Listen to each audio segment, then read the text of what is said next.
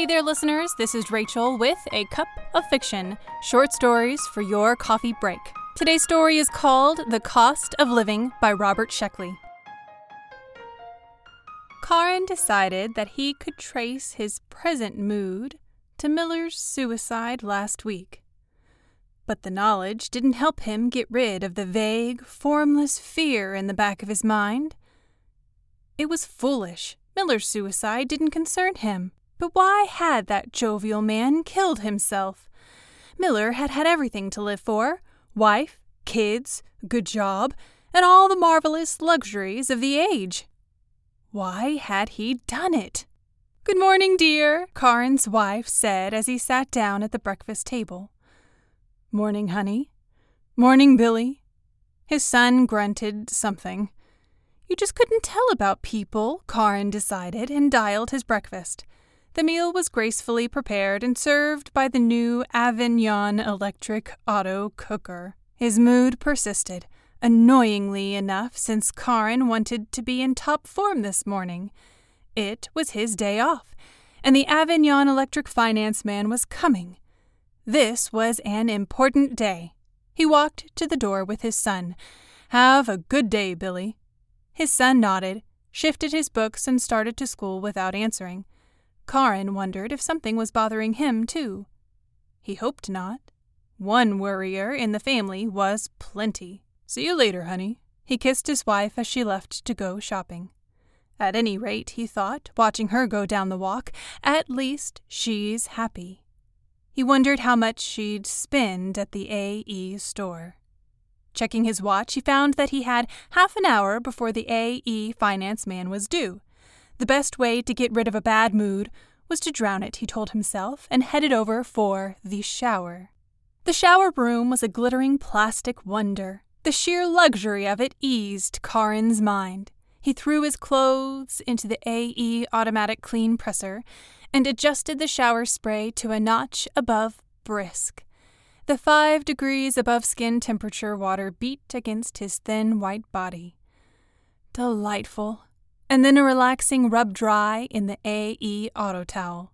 Wonderful, he thought, as the towel stretched and kneaded his stringy muscles.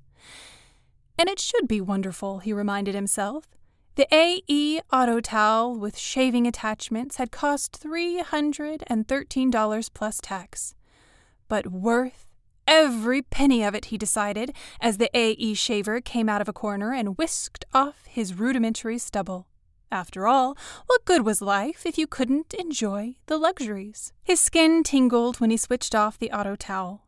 He should have been feeling wonderful, but he wasn't. Miller's suicide kept nagging at his mind, destroying the peace of his day off. Was there anything else bothering him? Certainly there was nothing wrong with the house. His papers were in order for the finance man. "Have I forgotten something?"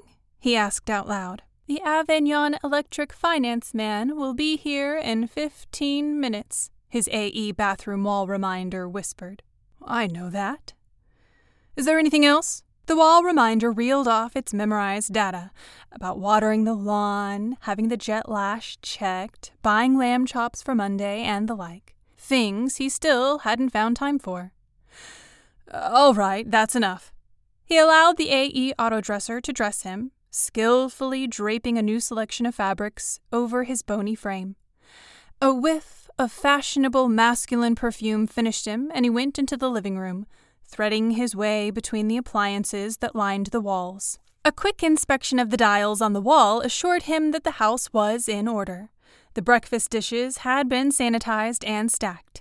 The house had been cleaned, dusted, polished. His wife's garments had been hung up. His son's model rocket ships had been put back in the closet. "Stop worrying, you hypochondriac," he told himself angrily. The door announced, "Mr. Pathis from Avignon Finance is here." Karin started to tell the door to open when he noticed the automatic bartender. Oh, good God, why hadn't he thought of it?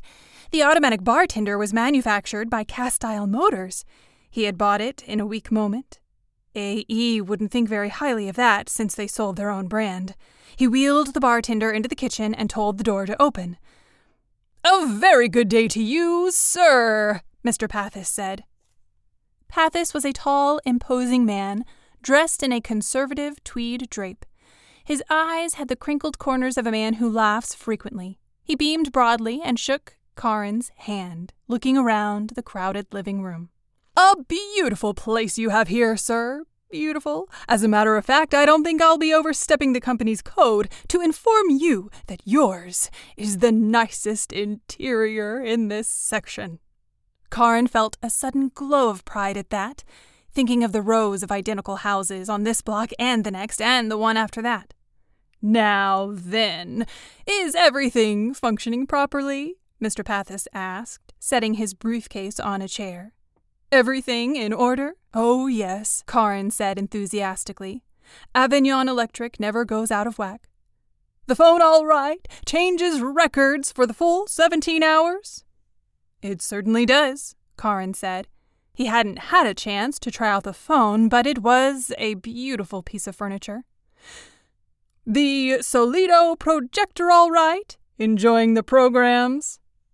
"Absolutely perfect reception. He had watched a program just last month, and it had been startlingly lifelike." "How about the kitchen? Auto cook in order? Recipe master still knocking 'em out?" "Marvelous stuff. Simply marvelous." Mr. Pathis went on to inquire about his refrigerator, his vacuum cleaner, his car, his helicopter, his subterranean swimming pool, and the hundreds of other items Karin had bought from Avignon Electric. "Everything is swell," Karin said, a trifle untruthfully since he hadn't unpacked every item just yet. "It's wonderful." "I'm so glad," Mr. Pathis said, leaning back with a sigh of relief. "You have no idea how hard we try to satisfy our customers. If a product isn't right, back it comes, no questions asked. We believe in pleasing our customers." "I certainly appreciate it, Mr. Pathis." Karin hoped the AE man wouldn't ask to see the kitchen. He visualized the Cast-Iron Motors bartender in there like a porcupine in a dog show. "I'm proud to say that most of the people in this neighborhood buy from us," Mr. Pathis was saying. "We're a solid firm." "Was Mr. Miller a customer of yours?" Karin asked. "That fellow who killed himself?" Pathis frowned briefly.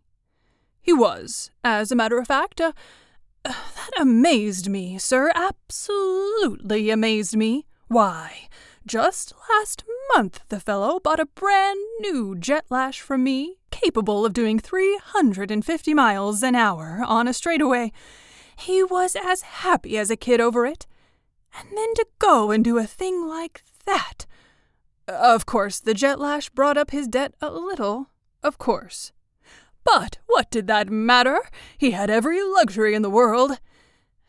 And then he went and hung himself."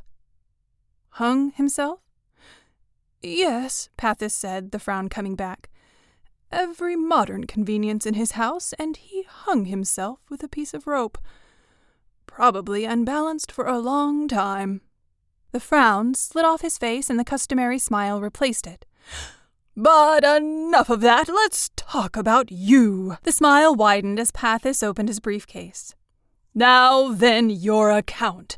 You owe us $203,000.29, Mr. Karin, as of your last purchase, right?" "Right," Karin said, remembering the amount from his own papers. "Here's my installment." He handed Pathis an envelope, which the man checked and put in his pocket. "Fine. Now you know, Mr. Karin, that you won't live long enough to pay us the full $200,000, don't you?" "No, I don't suppose I will," Karin said soberly. He was only 39, with a full 100 years of life before him, thanks to the marvels of medical science. But at a salary of $3,000 a year, he still couldn't pay it all off and have enough to support a family on at the same time. "Of course, we would not want to deprive you of necessities, which in any case is fully protected by the laws we helped formulate and pass, to say nothing of the terrific items that are coming out next year. Things you wouldn't want to miss, sir." Mr. Karin nodded. Certainly he wanted new items. Well, suppose we make the customary arrangement. If you will just sign over your son's earnings for the first 30 years of his adult life, we can easily arrange credit for you." Mr. Pathis whipped the papers out of his briefcase and spread them in front of Karin. "If you'll just sign here, sir." "Well," Karin said, "I'm not sure. I'd like to give the boy a start in life, not saddle him with—" "Oh, but, my dear sir," Pathis interposed, "this is for your son as well. He lives here, doesn't he? He has a right to enjoy the luxuries, the marvels of science." "Sure," Karin said. "Only—" "Why, sir, today the average man is living like a king. 100 years ago, the richest man in the world couldn't buy what any ordinary citizen possesses at present. You mustn't look upon it as a debt. It's an investment." "That's true," Karin said dubiously. He thought about his son and his rocket ship models, his star charts, his maps. Would it be right? He asked himself. "What's wrong?" Pathis asked cheerfully. "Well, I was just wondering," Karin said, "signing over my son's earnings. You don't think I'm getting in a little too deep, do you?" "Too deep, my dear sir?" Pathis exploded into laughter. "Do you know Melon down the block? Well, don't say I said it, but he's already mortgaged his grandchildren's salary for their full life expectancy, and he doesn't have half the goods he's made up his mind to own. We'll work out something for him. Service to the customer is our job, and we know it well."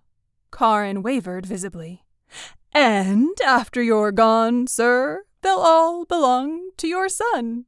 That was true, Karin thought. His son would have all the marvelous things that filled the house. And after all, it was only 30 years out of a life expectancy of 150. He signed with a flourish.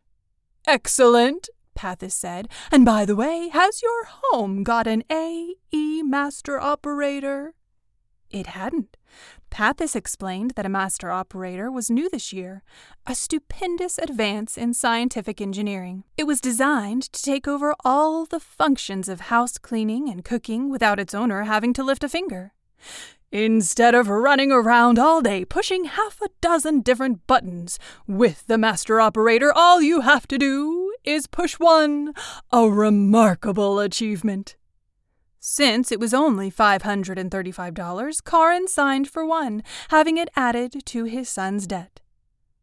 "Right's right," he thought, walking Pathis to the door. "This house will be Billy's some day, his and his wife's. They certainly will want everything up to date. Just one button, he thought. That would be a time saver." After Pathis left, Karin sat back in an adjustable chair and turned on the Solido. After twisting the easy dial, he discovered that there was nothing he wanted to see. He tilted back the chair and took a nap. The something on his mind was still bothering him. "Hello, darling!" He awoke to find his wife was home. She kissed him on the ear. Look! She had bought an AE sexitizer negligee. He was pleasantly surprised that that was all she had bought. Usually, Leela returned from shopping laden down. "It's lovely," he said. She bent over for a kiss, then giggled, a habit he knew she had picked up from the latest popular Solido star. He wished she hadn't. "Going to dial supper," she said, and went to the kitchen. Karin smiled, thinking that soon she would be able to dial the meals without moving out of the living room. He settled back in his chair, and his son walked in. "How's it going, son?" he asked heartily. "All right," Billy answered listlessly. "What's the matter, son?" The boy stared at his feet, not answering. "Well, come on, tell Dad what's the trouble." Billy sat down on a packing case and put his chin in his hands. He looked thoughtfully at his father. "Dad, could I be a master repairman if I wanted to be?" Mr. Karin smiled at the question. Billy alternated between wanting to be a master repairman and a rocket pilot. The repairmen were the elite. It was their job to fix the automatic repair machines. The repair machines could fix just about anything, but you couldn't have a machine fix the machine that fixed the machine. That was where the master repairmen came in. But it was a highly competitive field, and only a very few of the best brains were able to get their degrees. And although the boy was bright, he didn't seem to have an engineering bent. "It's possible, son. Anything is possible." "But is it possible for me?" "I don't know," Karin answered as honestly as he could. "Well, I don't want to be a master repairman anyway," the boy said, seeing that the answer was no. "I want to be a space pilot." "A space pilot, Billy?" Leela asked, coming into the room. "But there aren't any." "Yes, there are," Billy argued. "We were told in school that the government is going to send some men to Mars." "They've been saying that for 100 years, Karin said, "and they still haven't gotten around to doing it." "They will this time." "Why would you want to go to Mars?" Leela asked, winking at Karin. "There are no pretty girls on Mars." "I'm not interested in girls. I just want to go to Mars." "You wouldn't like it, honey," Leela said. "It's a nasty old place with no air." "It's got some air. I'd like to go there," the boy insisted. "I don't like it here." "What's that?" Karin asked, sitting up straight. "Is there anything you haven't got? Anything you want?" "No, sir. I've got everything I want." Whenever his son called him sir, Karin knew that something was wrong. "Look, son, when I was your age, I wanted to go to Mars too. I wanted to do romantic things. I even wanted to be a master repairman." "Then why didn't you?" "Well, I grew up. I realized that there were more important things. First, I had to pay off the debt my father had left me, and then I met your mother."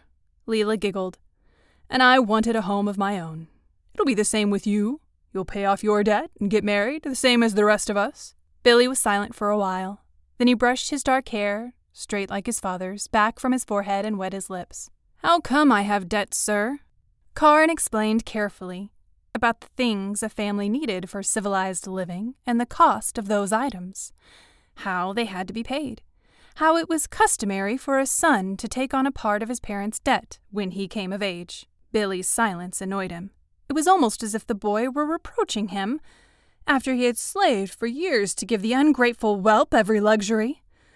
"Son," he said harshly, "have you studied history in school? Good. Then you know how it was in the past. Wars.